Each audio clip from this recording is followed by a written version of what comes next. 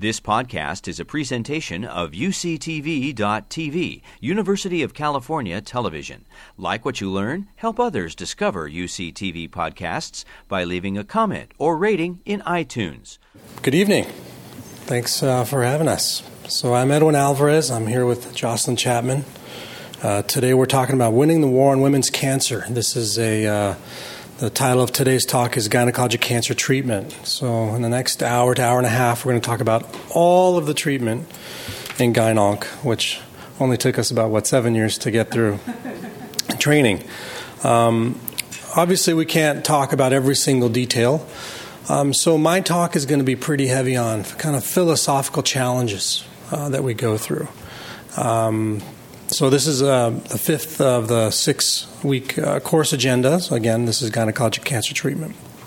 So again, going to be talking about philosophies and the way we treat folks. This was never taught to us in a classroom. This was not taught in a lecture series or read in a book.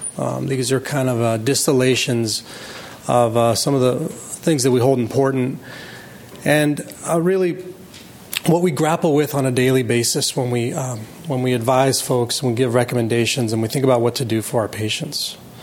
It's kind of an outline, so we're going to talk about what, why, what, who, when. We're going to talk about a toolkit and then briefly touch on risks versus harm. So why do we treat?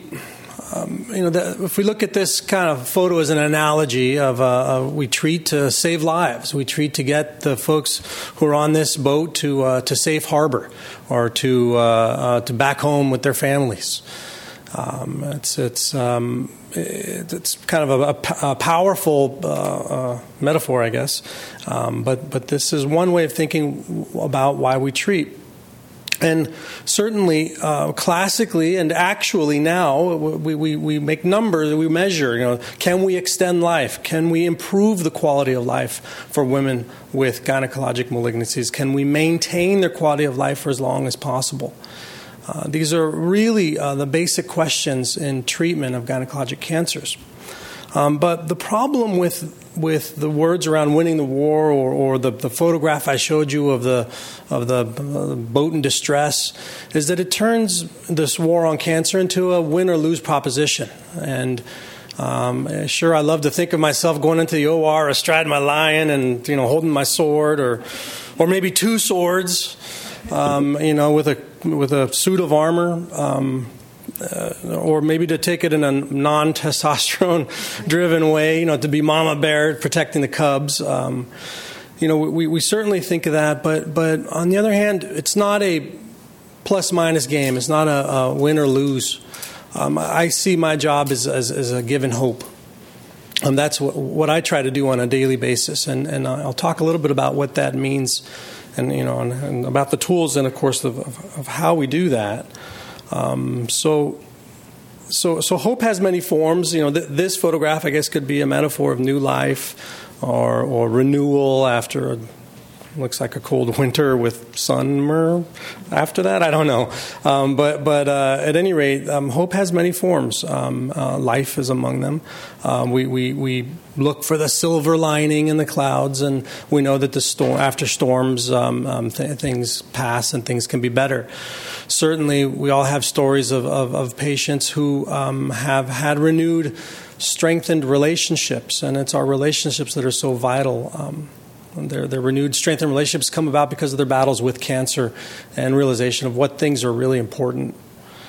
So we can see that there are many different forms of hope. We want to help people find a safe harbor from the storm. So the storm can be the emotional storm of knowing a new cancer diagnosis. And dealing with that and coming to a place of peace. So this is kind of another analogy of what we do. And importantly, hope changes. So not only are we hoping to extend life, but we're hoping for dignity and peace and even freedom from pain. And this is kind of illustrated with this picture of the sunset, of a peaceful sunset. And that's really an important concept when we talk to folks in the end of life decision making. So my kind of philosophy around treatment. I don't anymore consider myself the warrior going off to battle. I think of it as a guide, and I will tell my patients that I'm going to walk with you on this. It's going to be tough, but we'll walk together. And there's going to be ups and downs, as you can see in this picture in the mountains. There's going to be cuts and bruises and scrapes, and it's going to be tough. But along the way, you're going to see some beautiful things, and you're going to test yourself. And that's kind of my philosophy to why we treat. So the next question then comes, what or who do we treat? So we're gynecologic oncologists. We treat gynecologic cancers. You've had a number of weeks already of these talks. We also, because of our mastery of the pelvis, we treat complicated GYN, things like endometriosis and fibroids, and pelvic infections, obstetric hemorrhages, and this is certainly part of our purview. We treat complications from cancer and complications of the treatment of cancer. That is very important for us. And we also treat cancer pain. And cancer pain comes in many ways. It's not just physical or somatic, but it's also can be emotional, spiritual. We're not ministers, but still, I believe that there's an important role for that for us. And going back to being masters of the pelvis, I just show this slide a little bit about some of the anatomy of the sidewall of the pelvis. Not many people like to be here. This stuff bleeds bad, as you can tell. There's a lot of red in there, and that doesn't even show all the veins, so the venous plexi. Thank you. But this is what we do, or this is where we do our best work. Obviously, we work in the entire abdomen, and we on the vulva and things like that. So we're not limited to this, but this is really where we hold our mastery. So the next question, or this continues, who do we treat? And this is the only slide I can find. I'm not going to take any credit for the biosphere, the ecosystem, or the atom. But it's about the only slide that I could find that would take us from kind of that molecular, cellular level all the way out to the community. And I do think that we have a role as GYN oncologists, and certainly as academic GYN oncologists, and each of these levels. So from the DNA, as Dr. Chapman is going to talk to you a little bit about, there are treatments we have which can manipulate the epigenetics of the DNA. There are treatments that can break the strands of DNA in the cancer cells that are most at risk of, or I guess the synthetic lethality approach she'll talk about. So DNA is certainly something we think about. And this picture just briefly demonstrates, as you guys know, I think you know, I don't actually know where we are in terms of biochemistry stuff, but DNA goes basically through the RNA to make proteins, and proteins are what make up those targets in the cell, like the receptors and the tyrosine kinases and the all those kind of targets that we go after. So we treat the cell. What's the cell? So this is a picture of an ovarian cancer that's splitting, that's dividing. And again, this is an electron micrograph of some ovarian cancer cells. This would be like a spheroid of ovarian cancer cells, and it's kind of a small picture, but these cells are all covered in cilia. This is a little misleading of a picture because the cancer never looks like this. The cancer is in a microenvironment. It's constantly interacting with the supportive structures and the rest of the body through hormones and through direct contact and messages that are sent back and forth. This picture is a photograph of the microenvironment in breast cancer. I looked for one for ovarian, but I thought this was the best I could find. Here is in the kind of blue-green is the breast cancer. The red is collagen, and the green is invading fibroblasts and infiltrating lymphocytes. So you can see that these cancers are really in contact. They don't just sit there making problems. They make problems because they're in contact with the microenvironment. So we treat the microenvironment. We treat the tissue. So the tissue is a collection of cells. So here you can see a hysteroscopy photograph. So this is a camera placed inside the uterus, and that's a photograph of a hyperplastic endometrium. Endometrium is the lining of the uterus. That should be nice and smooth in there, but this patient probably had some bleeding, and someone put a camera in there to do some directed biopsies. So we treat the endometrium. We can treat it either surgically or medically. We treat organs. So what organ do we treat? We treat the uterus and the cervix. So this is a cervical cancer, kind of, as you can, facing you. That's a cervical cancer inside the vaginal margin.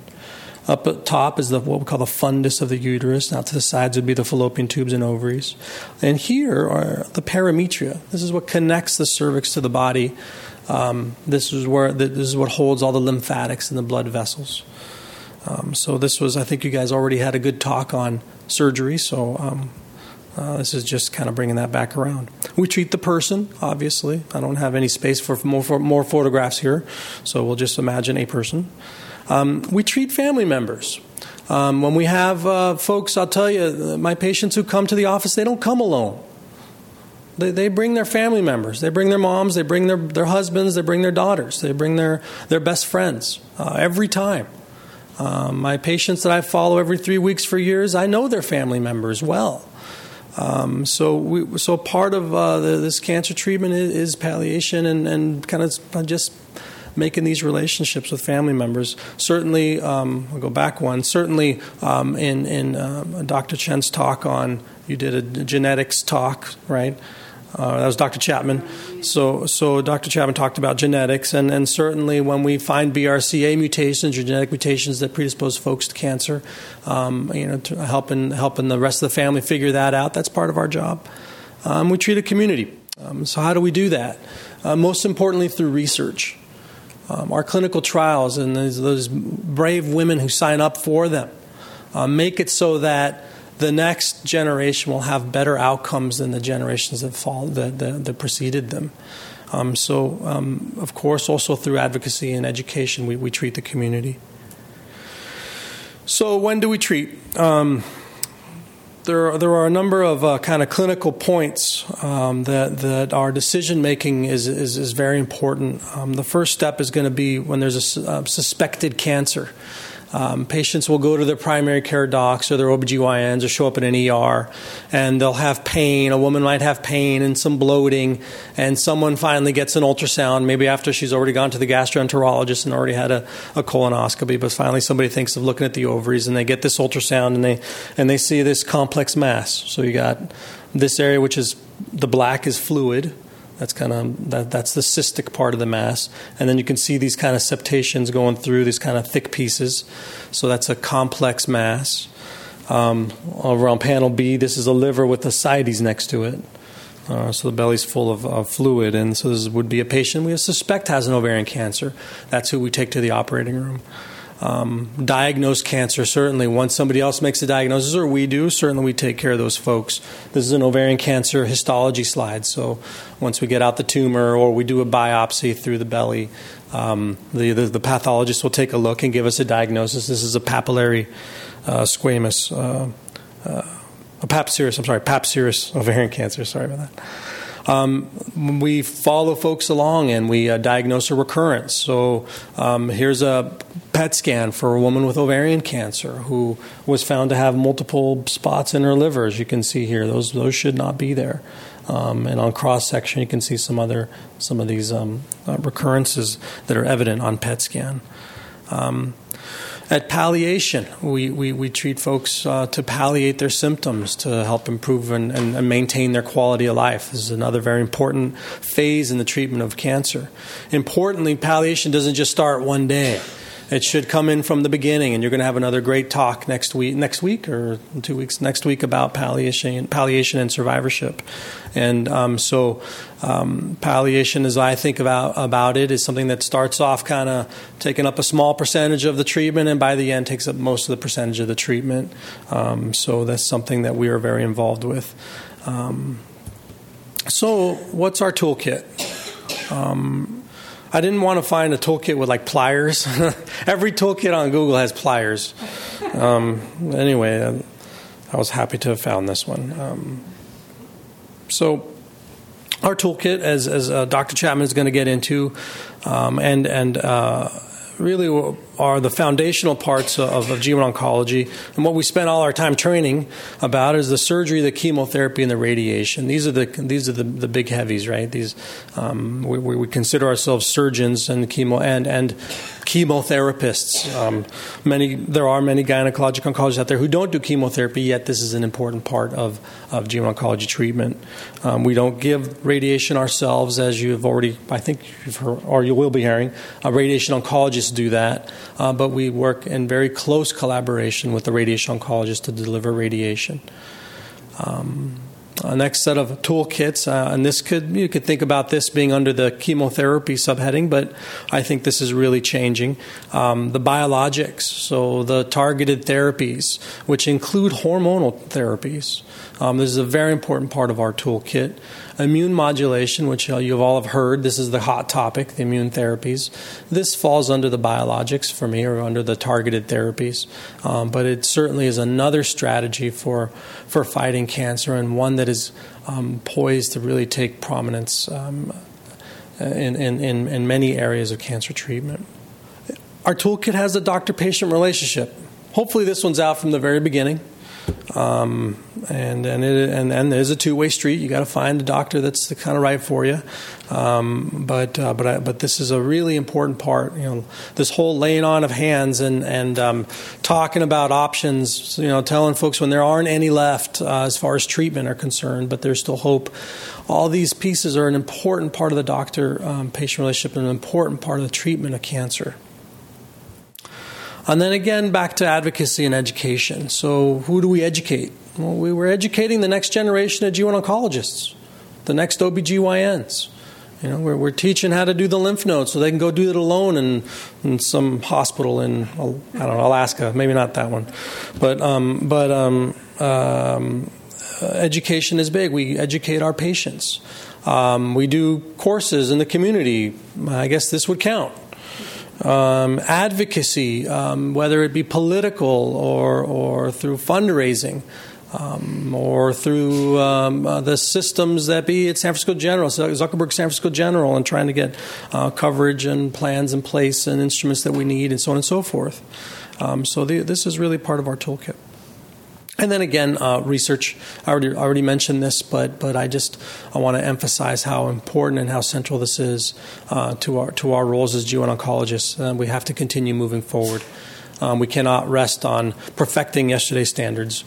We need to keep making new ones through research. So now a brief discussion of risk versus harm. And no treatment talk is complete without at least briefly addressing this. Risk versus harm changes throughout the course of a patient's life, and of course certainly through the course of their cancer treatment. Early on, there's a big benefit to surgery for ovarian cancer. But if someone's had 5 recurrences and they have carcinomatosis, so their belly's filled with cancer, and cancer's no longer responding to chemo, that risk that benefit goes way, way down. That's no longer, you're not going to benefit this patient by trying to open up and take that stuff out. You're going to risk harming her badly, leading to long times in the hospital, surgical complications, having to go to a SNF, so on and so forth. So this is really an illustration of how you have to weigh risks and benefits at every step. Other ways of thinking about this are that women will or we have to consider what risks you're willing to tolerate. So very similar to the first analogy, you may think that a chemotherapy that causes hair loss and neuropathy, which is one of our things that we see quite commonly in the cancer treatments we give, if it buys you 3 months, are you going to take that and having nausea and vomiting, or having to be in the hospital every week overnight for an inpatient infusion or something like that? Are you going to take that if it adds 3 months to your life? And what if it adds 3 years to your life? So these questions really change. Early on, the answer might be one, and later, when you have 6 months of life left to live, maybe you don't want to spend them in the hospital. So risks versus benefits is an important discussion. And I love this picture.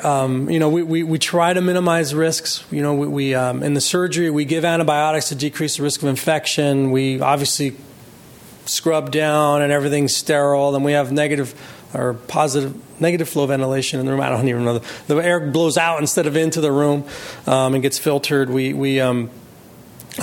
give a shot to decrease the risk of blood clots that happens because of cancer surgery and just surgery in general. So we do all these things to minimize risk. Yet this guy, he's still going to play football, right? There's still going to be some other guys, 300 pounds, rushing at him is going to hit him hard. So there's still risks, and one has to be quite clear about them, about every step. And it may not be on the receiving end for folks who are about to go through surgery. They may not quite understand them, but we still have to talk about them, and then it's our job to try and minimize those risks as much as possible. So I think with that, I'm a little bit early, but I'm going to turn over unless we want to. Do you want to do? We could do a couple of minutes because I'm a bit early. Do you have any? If there's any questions at this point? Yeah. At UCSF, of course, you have research and teaching and also treating patients. A very important part of all this is the patient. Do you spend time with the patient so that they can be a partner in this and educated? The reason I ask, in my own family, we had a glioblastoma that was terminal. And the way we got through it was, the way our family benefited the most was by learning as much as we could about that. So the doctor was not in the position of having to do all these high-pressure decision-making. We did it as much as we could on our own. Right. Are you able to involve your patients in the process? Yeah, absolutely. I guess really the point of view here that I've been talking about is that these are questions that we struggle with the patient. And if you go back to the slide where I put the guidance philosophy, this is done together. This is not me going into battle alone and fighting cancer and then here's what I recommend and that's what I'm going to do and that's that. This is something chosen together. When I talk about risk versus benefits, this is a discussion. When I follow women for ovarian cancer, I see them every 3 weeks for their chemotherapy for years. This is absolutely you involve the patient. There's no way around that one. Absolutely for us. Yeah. So just a comment. So I'm an ovarian cancer survivor, and I remember that first conversation with my gynecologist, and I actually hadn't been told at that point that I had advanced ovarian cancer, but it became increasingly obvious during the conversation. And right. I just remember being, I'm going to use the word bombarded by choice. Yes. Do you want surgery first, and then chemotherapy, and then surgery? And you do that in Europe, but then you might do otherwise. Yes. And at that point, I was not capable of making a choice. Yes. And I went and then talked to family members, and ultimately what it came down to was asking my gynecologist, if I was your sister, yep. What would you recommend? Right. I had to make it in some sort of terminology. So You're right. You're absolutely right. No, and you really. This is a big deal. We try to learn about non-paternalistic methods of treating, and patient autonomy is very important to us. Yet we're the ones that see 15 to 20 patients a day with cancer, while a woman who comes to us, this is her first time. So we have recommendations and should be giving them. It's something you do together, but at some point you got to say, I recommend surgery. This is the best way forward. You have to determine what's in the patient's best interest, what's by what they say, what is important to you, and then go from there. But it is my duty as a GYN oncologist to give a recommendation at each one of these points. That goes back to the those first slides again with the bear with the cub on the back. Sometimes you got to do that. Sometimes you have to take folks through, but there are some people who you can't. You have to. You some people need to have a choice. So you have to feel that out, and that's again part of that two-way street, that doctor-patient relationship, and sometimes people have to be told that they need to. Understanding your reasoning and your decision making is helpful. Yeah. But even when we can't go there, Agreed. Anyone else? Yeah. I'm just curious, because UCSF is a research institution, how much does the decision have to do with clinical trials that are available here? Yeah. I'm sorry. I'm supposed to be repeating the question. So we have here at UCSF a lot of research, and then I believe the question is how are our decisions influenced by the clinical trials that are available? Well, absolutely. There's boundaries on what we can do, and we offer what we have available. My job is to try and increase our clinical trials portfolio. And that's what I've been brought here to do, and to try and make it a nice rounded portfolio so that we can offer many patients options. And then there's a balance in terms of cost. So it's very expensive to have clinical trials open. And if we could have one trial for everybody, that's fantastic. But unfortunately, our system won't allow us to do it because of the cost. It's too large of a burden. So we have to choose kind of wisely. How do we help the most patients? What are the most important clinical questions we can ask right now? Are those drugs available to us? And this is something that's a ever-changing landscape. As new discoveries are made, and in melanoma, well, we want to try that too in our site. So this is a dynamic process. Anybody else? All right. With that, then I'll hand you over to Dr. Chapman. And maybe just to round out a little bit the answer about the clinical trials, because Dr. Alvarez was talking about what clinical trials we think about offering, and that's a decision that we as GYN oncologists make with whatever resources we have allocated. But when we're discussing the clinical trials with patients, usually clinical trials enter into decision to as options for patients in a situation where we don't know the right thing to do. And it's not that that we actually go through a lot of training related to clinical trials about ethics in clinical trials. So if I know that there's a very good treatment that might cure somebody or might cure 30% of patients who receive it, and I give someone a completely and totally investigational agent, then I'm actually not being and I don't tell my patient about that, then that's a completely unethical thing to do. So there's a big discussion when we're talking about clinical trials with patients as to standard treatments that might be available for them. And, of course, clinical trials, the way they're designed these days, are specifically designed to help prevent unethical types of questions. And so superior treatments are offered first, or time-tested treatments are offered first. And when those fail, we offer investigational agents, or sometimes the investigational agents are added to the time-tested treatments to see if we can do better than, say, 30% survival or something like that. So that just rounds out that discussion of clinical trials a little bit. Yes? So you just improved that 30%. Is that still the survival rate for very I was actually pulling a number completely out of thin air. I just used an example. If we had a treatment that we knew cured 30% of people and we wanted to improve on that, one way that we might try to ask that question in a clinical trial was, well, let's give an additional drug to what we've already know does cure 30% and see if we can't improve the numbers. But yeah, I didn't choose a number in particular. Okay, so Dr. Alvarez has set me up very nicely in sort of the philosophical way. You get a nice picture of how GYN oncologists think about our treatments in the context of the patient and the family and the communities that they live in. And I'm going to dive in a little bit more specifically into the treatments that we do use and how they work. What some of the side effects are, what some of the logistical considerations are, just to paint a picture of what not only we learn as GYN oncologists and what you might learn today about how drugs work or how radiation works, but also the considerations that patients and their families have as they're thinking about the logistics of these treatments.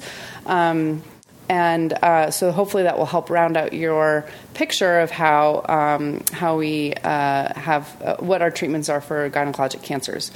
We're surgeons. We're trained in surgery, and I know you had a whole nice talk from Dr. Ueda and Dr. Chen on surgery. So we'll skip that one today, and I'll focus on radiation. Which is ionizing radiation, external beam radiation, which is a primary treatment that we use for cervical cancer and vulvar cancers. Turns out those HPV-related diseases that Dr. Smith-McCune talked about are very sensitive to radiation. And so we'll go into that a bit. And then cytotoxic chemotherapy. Cytotoxic is a word that means toxic to cells. And that is given systemically into the venous system. And there's the cytotoxic chemotherapy, for example, is used primarily in, it's actually used in all three of our cancers to a certain degree, but we think about it in the context of ovarian cancer, which is one of our most exquisitely sensitive to chemotherapy type treatments, or it can be. And then newer agents, targeted treatments. We're going to talk about agents that inhibit blood vessels. There's a drug called bevacizumab.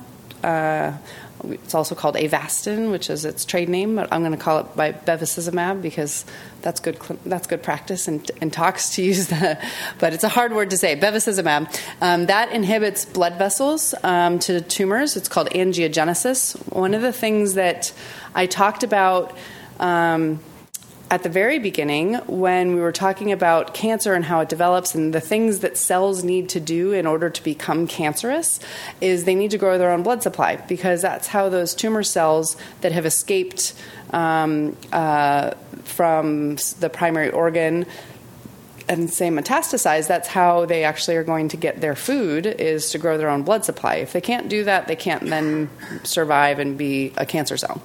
So one of the things that has come out in the last 10 years, maybe a little bit more now, 15, has been a drug that specifically inhibits cells from developing their own blood supply. And that's our agent bevacizumab. And then there are agents that take advantage of damaged genes in cancer. So this is the concept of synthetic lethality, which Dr. Alvarez set me up for, and we'll talk a little bit more in depth about that. And then finally, immunotherapy, which is all the rage these days, and I think has probably a very exciting role in treating cancers. And we'll touch on that at the end. So radiation. How does radiation work? Well, it's external beams. It is... Radiation can be useful diagnostically in a lot of situations. Diagnostically, I mean to make a diagnosis. When you get a chest x-ray, you're getting a small amount of radiation. When you get a CT scan, you're getting slightly more radiation. If you happen to be too close to an atomic bomb, you're getting a lot of radiation that could make you very, very sick. So radiation is... energy that is delivered from a source, and depending on the properties of that energy, it can kill or damage cells in the process. If the level of radiation is very low, then it does very little to the cells. For example, I think I heard that taking 6 plane flights across transatlantic plane flights is equivalent to 1 CT scan. So we're exposed in our universe, in our environment, to low levels of radiation every day that do very little to no detectable harm that on a population level. But we use much higher doses of this exact same kind of radiation, but not too high, to actually kill cancer cells. And so this bed there is a bed where a patient lays. There are some, if you Google this on your Google images, you will find some scary pictures of patients who are immobilized in certain ways, and especially for some head and neck type cancers. You want to make sure that Actually, patients get a mold that is specifically made to their face that they put on every single day to get their 15 minutes of radiation dose, so that every single day the radiation oncology doctors are sure that they're giving radiation to exactly the spot that they want. In gynecologic cancers, people get tattoos. They get a little dot tattooed on their body so that every single day when they go for their small amount of radiation dose, the radiation oncologists know that they're giving it exactly where they wanted it. And I'm going to go into a little bit about how radiation is given and planned, but as a general rule, you would not give someone a full radiation dose on a single day because you would cause a lot of damage to their tissue. The way you prevent damage to normal tissue is you spread the radiation dose out through the course of weeks, and you give them a small bit of radiation every single day. And what that allows for the normal tissues to repair. Normal tissues will get affected by radiation, but they're just better at repairing themselves than our cancer cells. The cancer cells then will attempt to repair themselves, but what actually happens is more of them enter the cell cycle and expose their DNA to the damaging radiation and then are killed in the process of receiving the radiation. So radiation, as I've alluded to so far, directly damages DNA. And so this is kind of a picture of DNA and how these high-energy beams are directed into the cells, and they can directly damage the DNA. They can also indirectly damage the DNA by causing free radicals, which is changes in the environment in the cell. We all hear about free radicals and antioxidants and things like that, and those words stop meaning something, but actually they do mean something.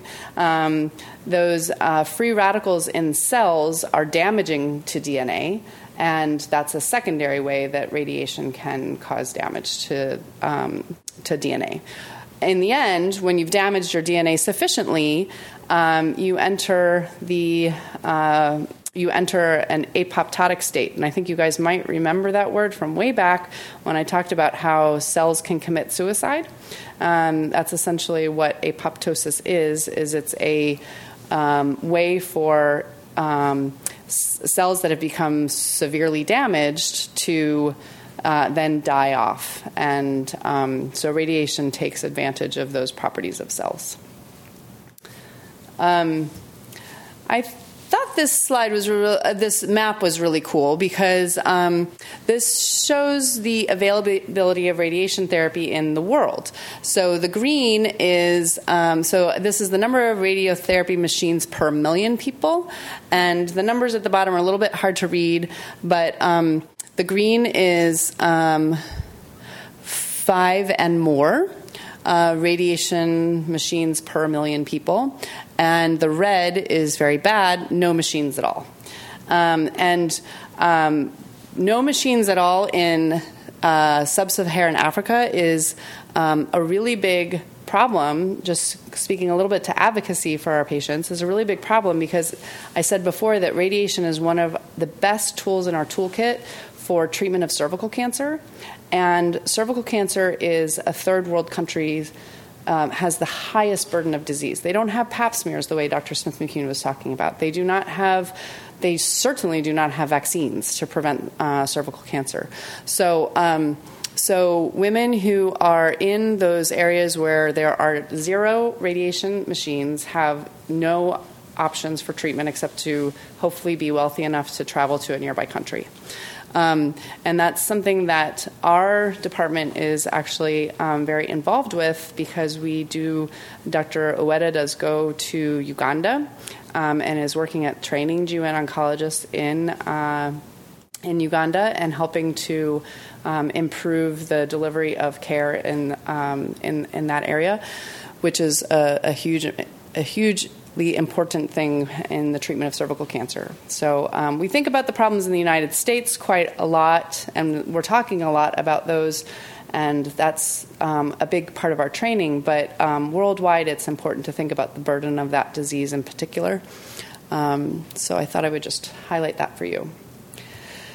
So back to this picture briefly. So external beam. This is a patient lays on this table. There are planning CT scans that are done by the radiation oncologist where they identify the location of the tumor. They use the bony pelvis a lot of times as their landmarks. There's some physics involved. Now they do these fancy conformational things where they're not just delivering x-rays to a certain box where the cervix is kind of generally located, but they actually outline the dimensions of the tumor itself in a three-dimensional space and target the radiation to that three-dimensional space.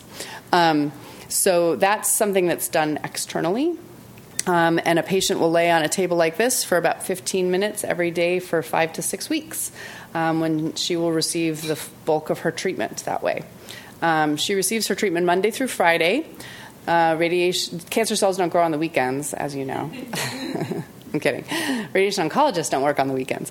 But turns out that does not affect in any way affect their optimal treatment. So that's external beam. Now, internal beam, I couldn't find, there's a lot of kind of terrible pictures out there, but this one is not too bad. So internal, so as Dr. Smith-McCune, I hope, impressed upon you, the cervix is a really interesting organ because we can see it when we do a pap smear. It is an internal organ in that we can't see it if we just look at a person's body. But if we put a speculum, a little small, relatively non-invasive tool in there, we can see the cervix. And I know you guys saw pictures, we showed you pictures of cervical cancer and what that looks like when you're looking with the speculum. So that provides us the opportunity with delivering radiation directly to the tumor. And this is something that is called brachytherapy. And the applicators for brachytherapy, there are lots of different kinds, but this is just a general schematic of how of what happens. So in this type of treatment, the radiation oncologist takes the patient to the operating room. They're given some anesthesia in their back, so they're actually generally awake, but they're comfortable and they don't feel pain.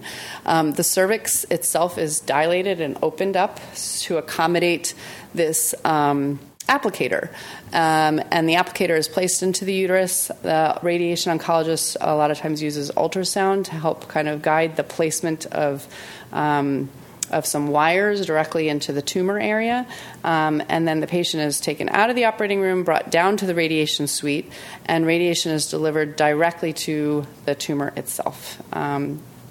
I'll take a question. Yes? You said wires, so is this microwave or is it different kind of radiation? No, they are. Let's see. When I'm referring to wires, what's the best way to explain them? They're. I've seen. Like antenna, which is. No. It's right. Isotope. It's an isotope. Yes. Thank you. Okay, so just to repeat the question they were curious about the wires, and the wires are delivering actually radioisotopes directly to the tumor bed. Okay. Any other questions? Yes? Why is it that when you're going through radiation, you get really tired? That is a great question, and you are setting me up well, because I'm going to talk about radiation side effects in just a minute. But I promise we will get to why radiation makes people feel very tired. So this is kind of a brachytherapy treatment schematic. So it usually happens after external beam, but there are some protocols that incorporate the brachytherapy to in between the external beam regimen. But for the course of, for the situation today, we'll just talk about it as though it's given afterwards. So you finished your 5 to 6 weeks of external beam radiation, and then the radiation oncologist will do a clinical exam to determine how much, if any, tumor is left. And also usually does some CT scans. Sometimes ultrasound is all that's needed to kind of locate the residual area of tumor. And then those brachytherapy source applicators are placed in the body, usually in the operating room, as I discussed. They oftentimes will do other imaging to just make sure that they've placed the applicators exactly where they want them. And then the radioactive sources are delivered directly to the treatment site. And this is usually done somewhere between 3 to 5 times for cervical cancer anyways. Yes? Every time it's done, you have to go to the operating room. Good question. So the way that brachytherapy is delivered here at UCSF, and there are various kinds of strategies for doing this, but the way that it tends to be done here is if you come in on a Monday and you go to the operating room and the applicators are placed and the treatment is given that afternoon, the patient will keep the epidural in their spine and stay until the next morning when a second treatment is done. And then the epidural, which is their anesthetic, is removed. They go home and they come back the next week or 2 weeks later and do the same thing again. So in our cases, for most cervical cancers, they tend to get 4 brachytherapy treatments. Yes? So once you've radiated the tumor, what happens physically to the cells and what was the tumor? In most cases, they disappear, which is to say that a lot of times, especially the younger the patient, the better the reparative processes are in the cells around, the normal cells around the tumor. And when we examine them, when they are done with their treatment, things look reasonably normal. There's some fibrosis and scarring. Sometimes the cervix gets obliterated or kind of flattened up to the top of the vaginal apex, so some of the architecture is lost because of the surrounding tissue having been damaged also by radiation.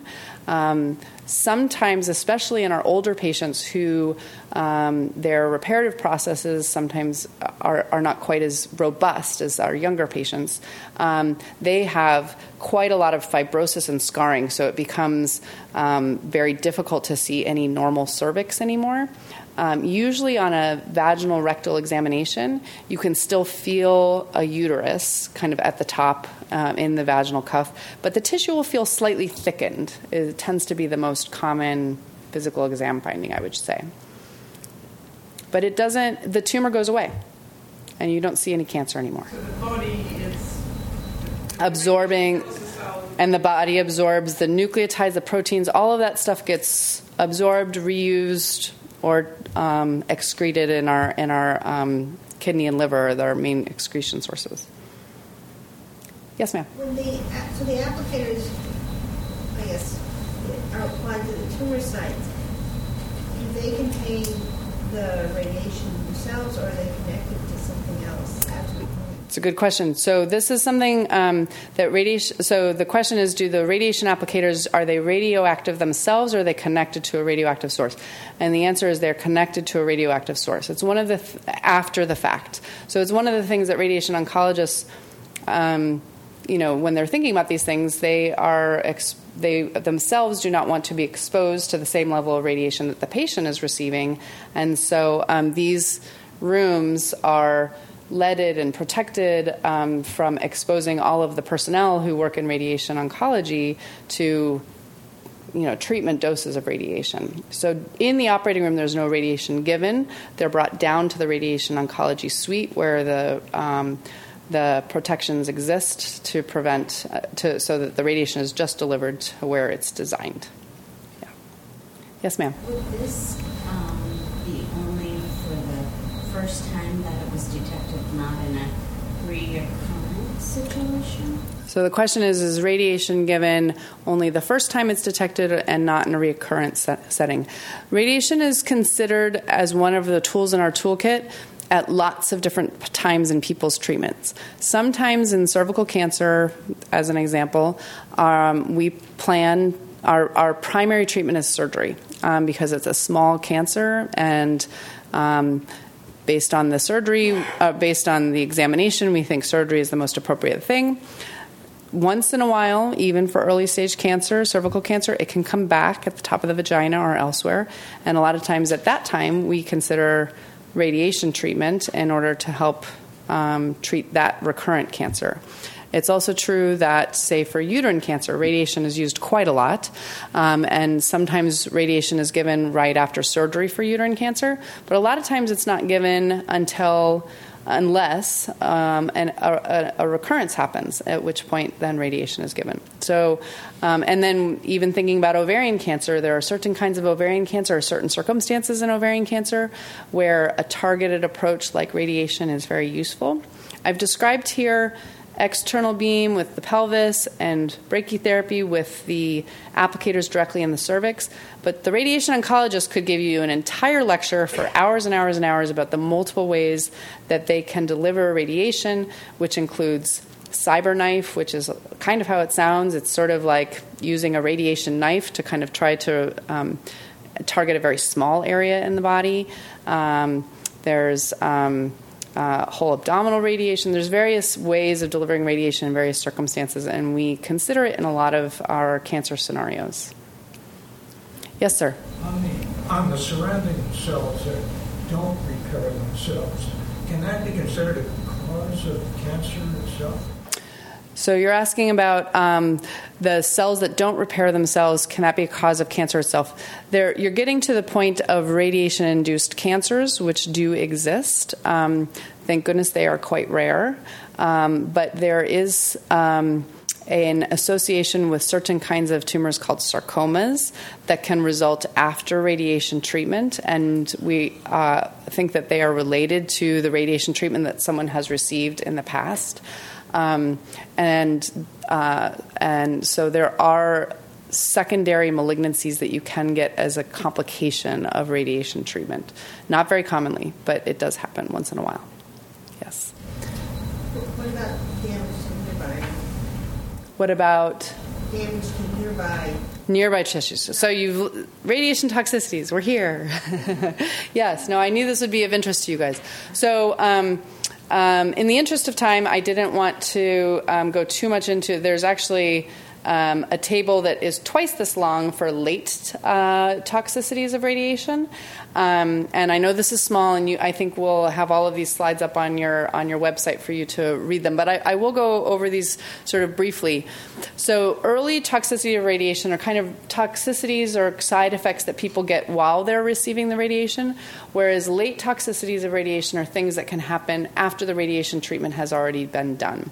And that has to do a little bit with how radiation affects normal tissues. So so the GI system and the hematologic system tend to be the things that are affected the most. And getting to the question of why radiation causes people to feel tired, that probably has to do with the fact that one of the biggest toxicities is hematologic. So you might wonder, why would the blood system be affected by radiation?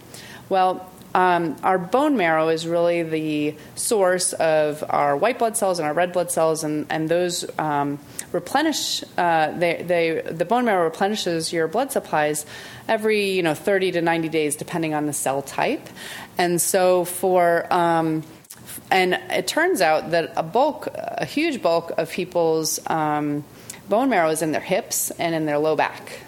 So any kind of pelvic radiation is going to cause quite a bit of toxicity to the bone marrow in these locations, and therefore patients will become anemic.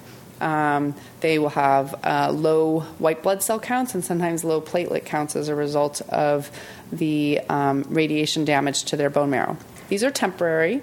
That's sort of the other thing to mention about early toxicities is they tend to resolve once the treatment has completed.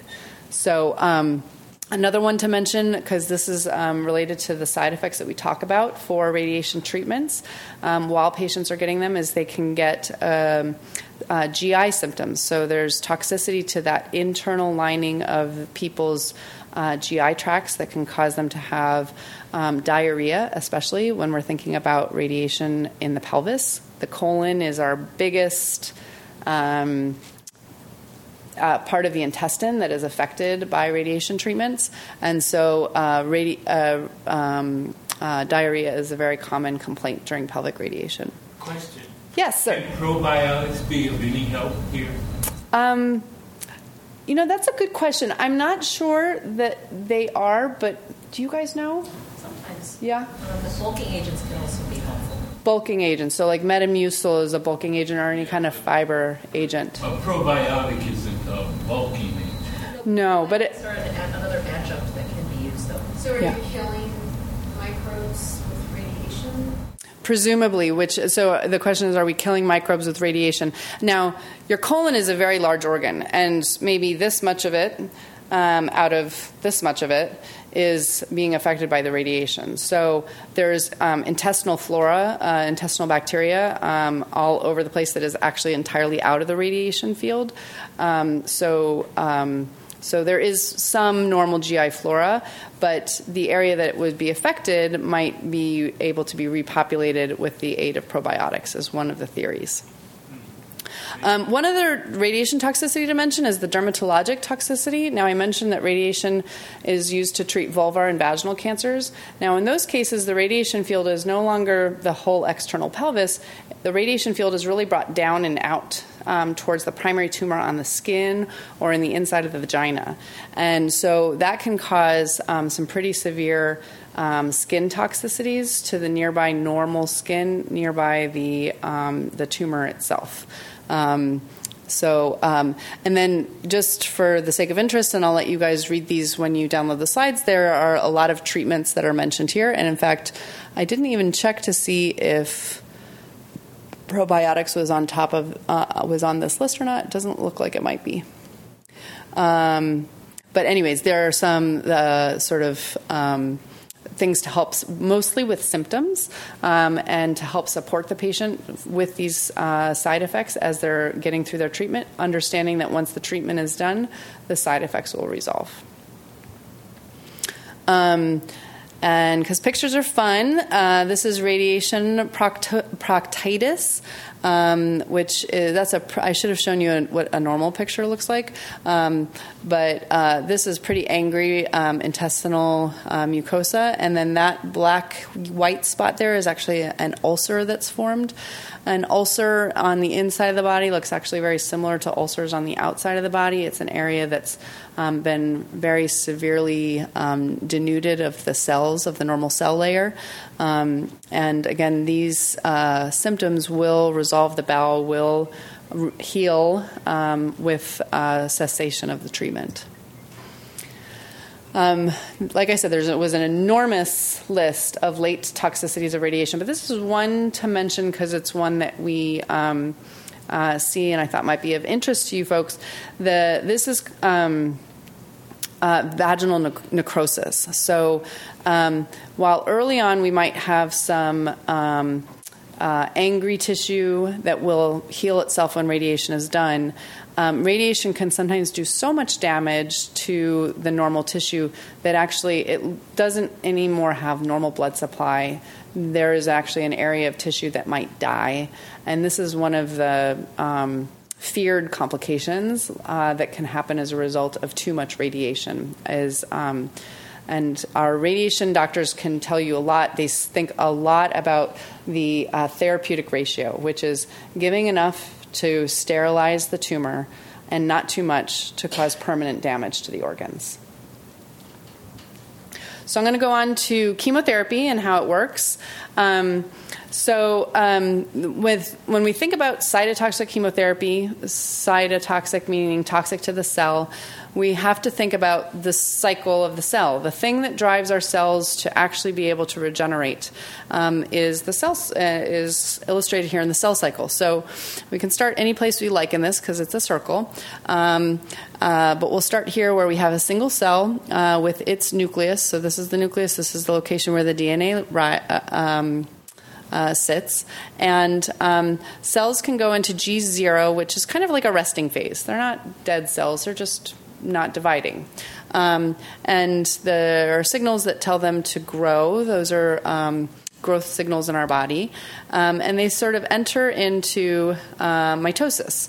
And they enter specifically first into this growth phase where they get some cofactors and growth proteins, all of the machinery that is needed to help them double in size in terms of their cytoplasm, in terms of all of the supportive structures that they need. And so thinking about this phase, we can look at drugs that actually inhibit in this phase.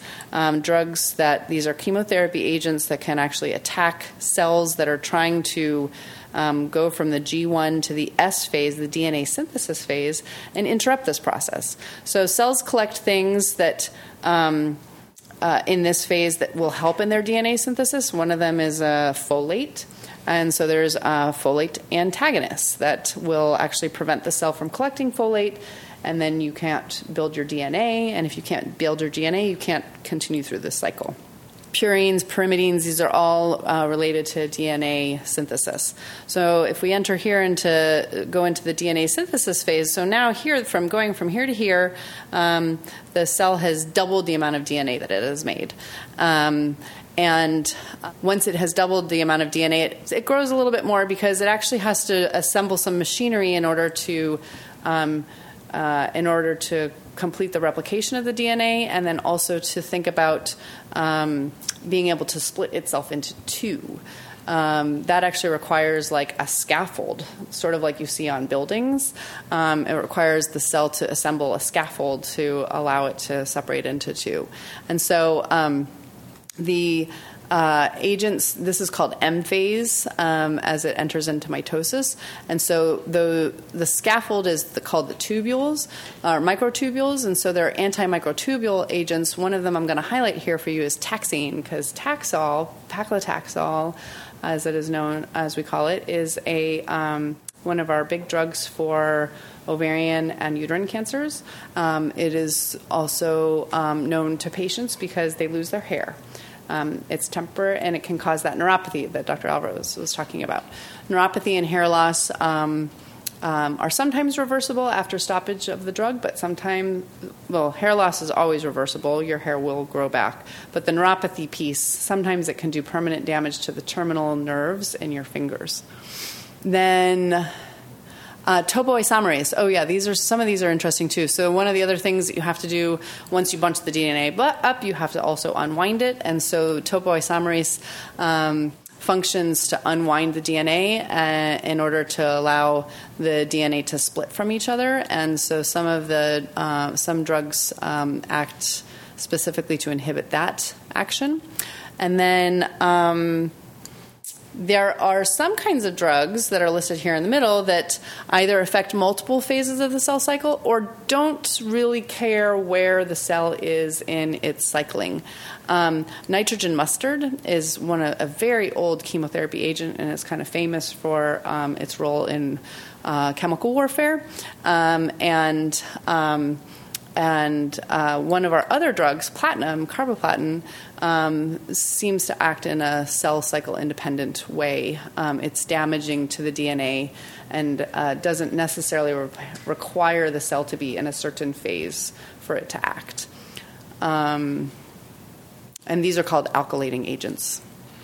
Any questions about any of that? Yes, sir. Are they selective in any way, like the platinum agent? No. You mean, the question is, are any of these chemotherapeutics selective?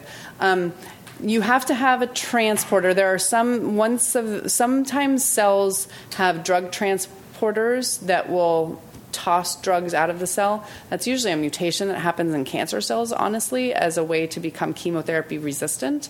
Normal cells tend to take these drugs up. The issue is, and one of the reasons why normal cells are not affected in the same way as lots of cancer cells, is cancer cells are rapidly dividing. And so they're going through this cycle much, much faster than normal cells are. And so the ability of chemotherapy to hurt a cancer cell who is exposed in this phase or in this phase a lot longer, whereas a lot of normal cells, like our nerve cells, for example, are oftentimes sitting in a G0 phase and not really susceptible to any of these chemotherapy agents, or not as susceptible anyhow. Does that answer your question? Yeah. Yes, ma'am. So are these all given, since you have cells in all stages to help everything, so you give a combination of all of these all at once, and do you give an antidote at the same time, or is it just that the dose wears off? You're asking excellent questions. So the question is a little bit related to how often we give chemotherapy, whether or not there are antidotes to chemotherapy, and how many of the drugs are given. And that answer varies widely for cancer overall. So Leukemia leukemias are a good example of a type of cancer that is treated with up to 5 chemotherapy agents at one time. In gynecologic cancers and a lot of solid tumors, 2 to 3 chemotherapy agents tends to be the most that is used, or else you get toxicities that are too high. So similar to the radiation oncologists who are always thinking about how much can I give to kill the cancer and not kill the person. We, with chemotherapy, are always thinking about that question, and toxicity is plays a big role in how we think about that. So for gynecologic cancers, our 2 most important drugs are carboplatin, or cisplatin, which is an older version. It's a platinum agent, and then the taxane, paclitaxel. And those 2 tend to be the backbone of most treatments. And then a lot of times additional targeted agents are added to that backbone. Targeted agents, as you'll see, because they're targeted, means they're not affecting the intestinal cells. They're not affecting the cells in your mouth that might give you mouth sores. They're not affecting they're targeted to the tumor, and so then the toxicities of those tend to be a little bit less. And they can be added without too much additional side effects for the patient to a backbone of chemotherapy. And then in terms of antidotes, there are sometimes, for example, some of the folate antagonists. One that we use for a type of cancer that's one of Dr. Chen's personal favorites, if we have favorite cancers, is gestational trophoblastic disease. Gestational trophoblastic disease. I mean, she mentioned it as a parenthetical in our beginning, but we use a drug called methotrexate. And methotrexate, sometimes when it's given in very, very high doses, we do give people an antidote, so to speak, to help replenish the folate, or to prevent other cells from having the same toxicity from the methotrexate. Yes, sir. Nitrogen mustard. So that's the gas that the soldiers in the previous wars had been exposed to? I believe so, although you're now... So the nitrogen mustard, the gas. Okay, yes. I was going to say, you're asking me to remember my history. We're here to teach cancer. Yes, ma'am, in the back. So am I right in thinking that the best... for 80% of patients, first-line treatment is going to be successful, and that's always going to be platinum-based paclitaxel. How many decades has that been the same first line of treatment? The question is, how long has carboplatin and Taxol been the first line of treatment for ovarian cancer or for all cancers? Thinking of ovarian cancer. Taxane, Dr. Chen will know better than me, but I believe it was paclitaxel in the 80s, late 80s? 90s. Paclitaxel was added to carboplatin, or was compared to cytoxan. So platinum came out in the 70s. Platinum came out in the 70s. Combined with cytoxan, which was combined with cytoxan, which is a different kind of alkylating agent. The taxanes were studied in clinical trials in the 90s and incorporated as platinum taxane in the mid-90s, and then carboplatin replaced cisplatin in the late 90s. Okay, so she's the one who knows all the history of this. So with that, for the rest of the group so they can hear, so the cytoxan and carboplatin were kind of the historical agents used for gynecologic cancers, and cisplatin and cytoxan were the 2 drugs used historically, and then cytoxan cisplatin was compared with paclitaxel, and that benefit of taxanes in gynecologic cancers was very strong, and that came in the late 80s. And then towards the 90s, we actually demonstrated that cisplatin and carboplatin were probably equivalent in terms of cancer killing for gynecologic cancers, but carboplatin has the benefit of some decreased toxicity. One of the worst toxicities with cisplatin, especially at higher doses, is toxicity to the ear, and so hearing loss with cisplatin can happen, especially in the higher doses, and with prolonged dosing. Do they give tinnitus? Exactly. And sometimes tinnitus, which is ringing in the ear, but I've seen patients rarely, thank goodness, very rarely, lose hearing, which is a terrible thing to lose. Yes, ma'am. So when these, drugs have come out, do you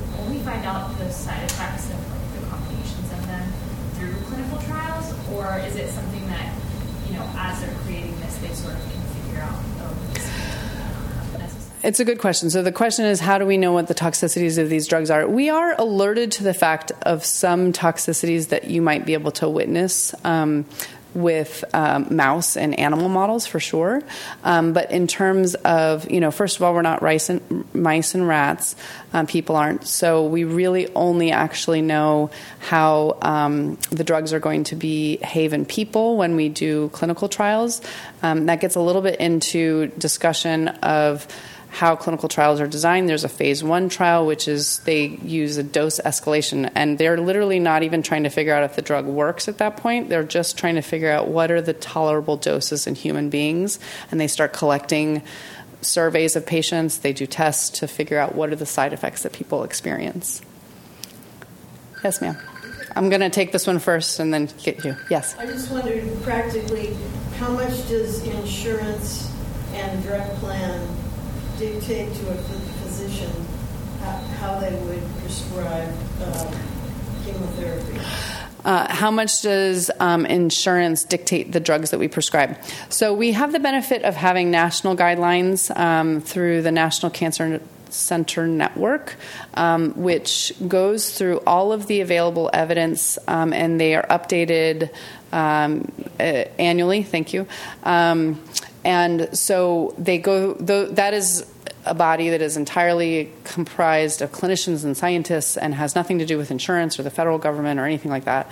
And they just look at the evidence. And so it tends to be that the federal government, through the Medicare program, will decide which things that they are going to cover based on the level of evidence, and then most of the rest of the insurance companies follow suit. So for standard cytotoxic chemotherapy agents, we do have to go through an insurance authorization process, but generally speaking, those are all covered by patients' insurances.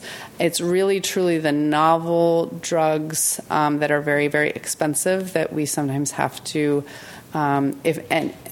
that really should probably properly be given on a clinical trial. If we wanted to just try it as an experiment on somebody, we would have to make a good argument for wanting to do that. And as clinicians and scientists ourselves, we would actually have to make that argument to ourselves and to each other as to why we're going to use something so experimental that doesn't have evidence for it. But things that have evidence for it are generally covered by insurance as a general rule. So most of this would be... Correct. Covered by insurance. Yes, correct. Is there any regimen out there that would prevent you from recurrence happening or lengthening the period of remission? Lots of these regimens. So the question is, are there any regimens out there that prevent recurrence or lengthen the time of remission? So lengthen the time of remission in clinical trials or in research studies is called progression-free survival. And then lengthen the time of survival is called overall survival. So these are two important endpoints that most clinical trials look at. They look at OS, overall survival, or PFS, progression-free survival, to show that it has a benefit. And in order for our FDA to approve a drug, they have to demonstrate that, usually for an indication, a specific clinical scenario. Yes. Yes, ma'am. Is it possible to predict the incidence of reaction side effects in a particular patient, or is it totally arbitrary? Is it possible to predict a reaction in a patient? To some degree, yes. So patients who have diabetes, for example, and already have some potential for nerve damage are more likely to get neuropathy, as an example. Some are much more rare and idiopathic and hard to predict. Okay, I'm going to keep moving. So we've talked mostly because we're going to start running short on time. This slide, which maybe isn't projecting super well, talks about some of the common side effects of chemotherapy, which we've already kind of touched on here. So it's kind of a nice schematic, though, of the whole body. The nails sometimes can, I'm going to point out the ones that we see with carboplatin and Taxol. So, and actually some of our second-line chemotherapy agents. So sometimes the nail beds can have some peeling, or there can be some discoloration of the skin.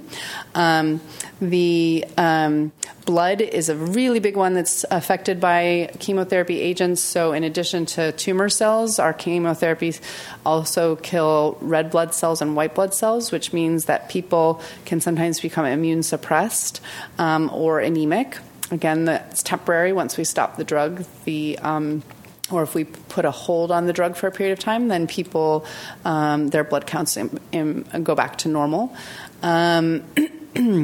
There is one drug that we give that can affect the heart muscle. That's called Doxil. And so we do testing to make sure people's heart muscles are not being affected by the drugs.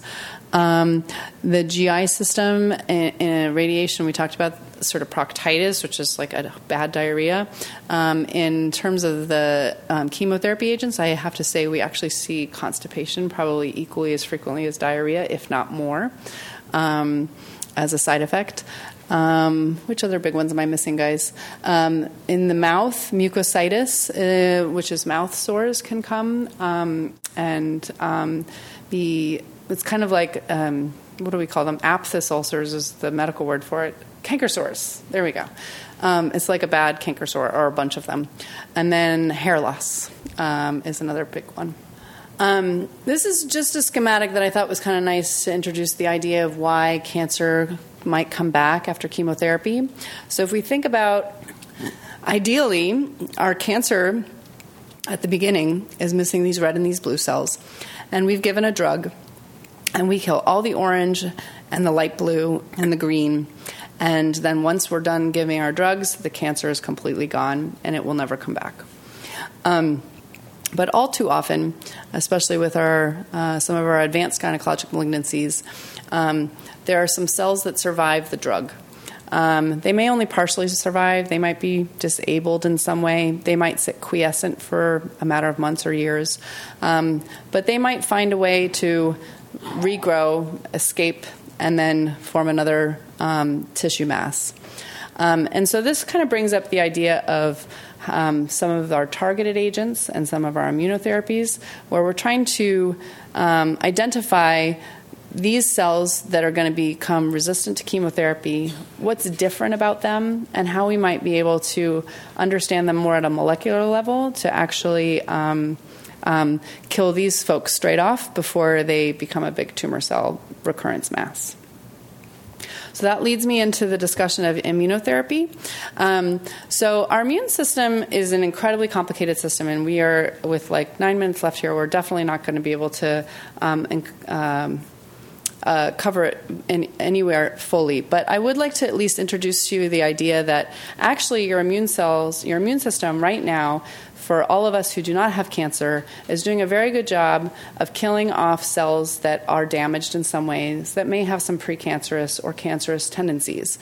And the way they do that is if you get and this is your cell, a cancer cell, that has a mutation. And that mutation is a weird protein that your body has never seen before. And so that protein, that weird protein now is expressed or presented on the surface of the cell. And your immune cell, your T cell, which normally does a lot of scavenging in the body and goes around and says, oh, that looks like me, oh, that looks like me, and lets that cell live, will come into contact with a weird protein that it's never seen before, and it will say, that doesn't look like me, I better kill this cell.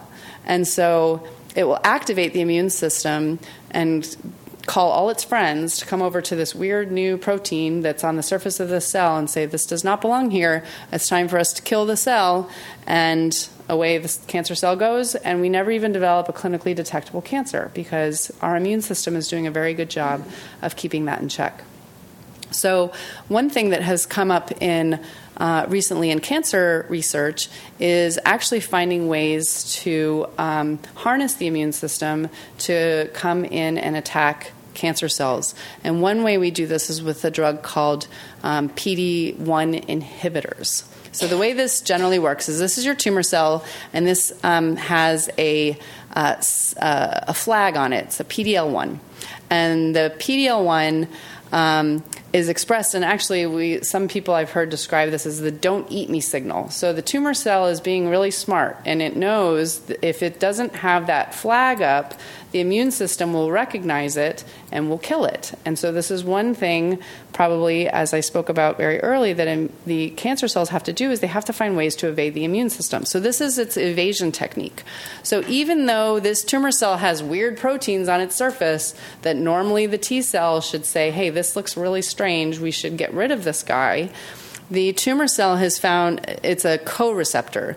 Turns out that when the T cell sees this little flag on there, it's like, oh, okay, well, I guess that's fine. We're going to just let this tumor cell live. But the drug, this anti-PD-1 inhibitor, so it's a PD-1 inhibitor, will actually occupy the receptor and now not allow the T cell to sort of engage with this flag anymore. And so by disengaging the T cell from this flag, actually now we're back into this situation where it's just the receptor and the strange protein, and the T cell kills the cancer cell. And, so these are schematics, and this is all very well and good, but this has been life-saving for melanoma patients, for example. There are stories and there is research out there published of people who had metastatic melanoma, which is a deadly disease, whose tumors are going away and they're alive, and they're living well longer, and sometimes without disease at all. And so we're also using this in our gynecologic cancers, because I did speak to you at least briefly about, so remember this whole process actually takes a mutation, right?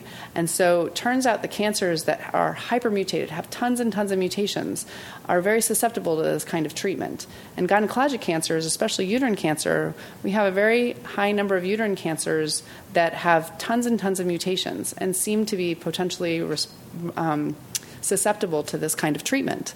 So research is ongoing as to whether or not this PD-1 inhibitor, there's a bunch of the different kinds of names, but just remember PD-1 inhibitor might actually improve our outcomes in our uterine cancer patients. Ooh, this one's kind of complicated. Can I do it in 5 minutes? I don't know. Okay. Synthetic lethality. So we talked about BRCA mutations, right? BRCA mutations happen here. I'm going to start with here. BRCA mutations are defects in homologous recombination. So our cells have many ways under normal circumstances of repairing the normal errors that happen in the course of just normal functions. And homologous recombination is one of them. Our DNA can break for any kind of reasons. Now, we're going to back up here for a little second. So single-strand and double-strand breaks, there's these two proteins. We're going to focus on this one called the PARP. The PARP assists in stalling your DNA. So this is in the process of mitosis when you're doubling your DNA. It stalls the fork and helps make sure that you're not going through the process of replicating your DNA too quickly and not entering in too many mistakes. The idea here is that for BRCA mutation carriers, or for tumors that have BRCA mutations in them, is a more accurate way of saying that. So a tumor that has a BRCA mutation, this homologous recombination is broken. If you also inhibit the PARP, so you inhibit this fork stalling process, you are actually, it's called a synthetic lethal partner. So those two combinations of things, one all by itself, PARP inhibition doesn't kill the cell. PARP inhibition all by itself won't kill the cell. BRCA mutation all by itself does not kill the cell. You combine those two things together, the cell has no way of repairing its crappy DNA, its tumor-mutated DNA, and it enters into apoptosis. Does that make sense? I did that quick. Yeah? Okay. So synthetic lethality, the idea is that one problem is not enough to kill the cell.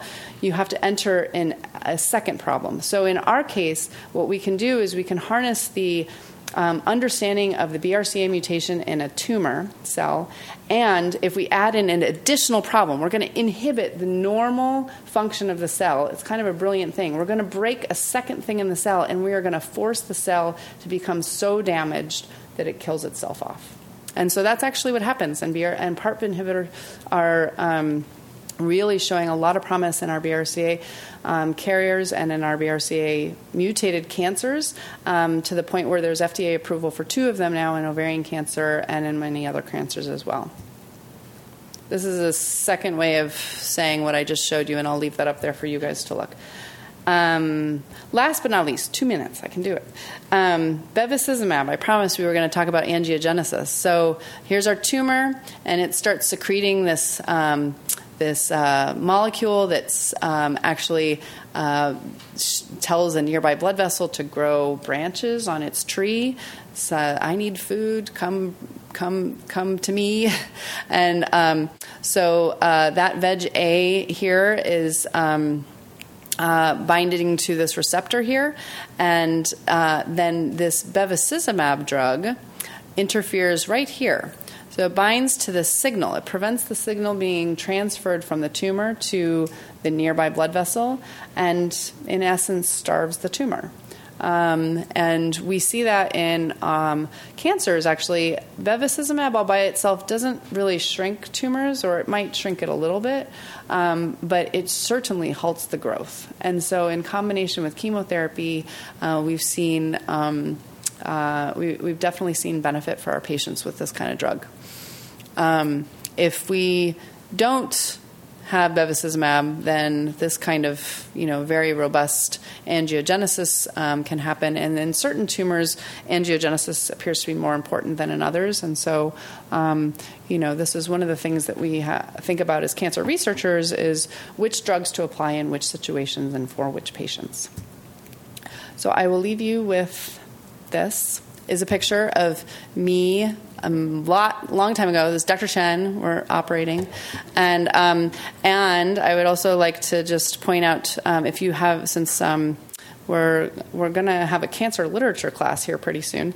Atul Gawande writes beautifully about cancer, and if you haven't read his books, you should check them out. And thank you so much for your attention today.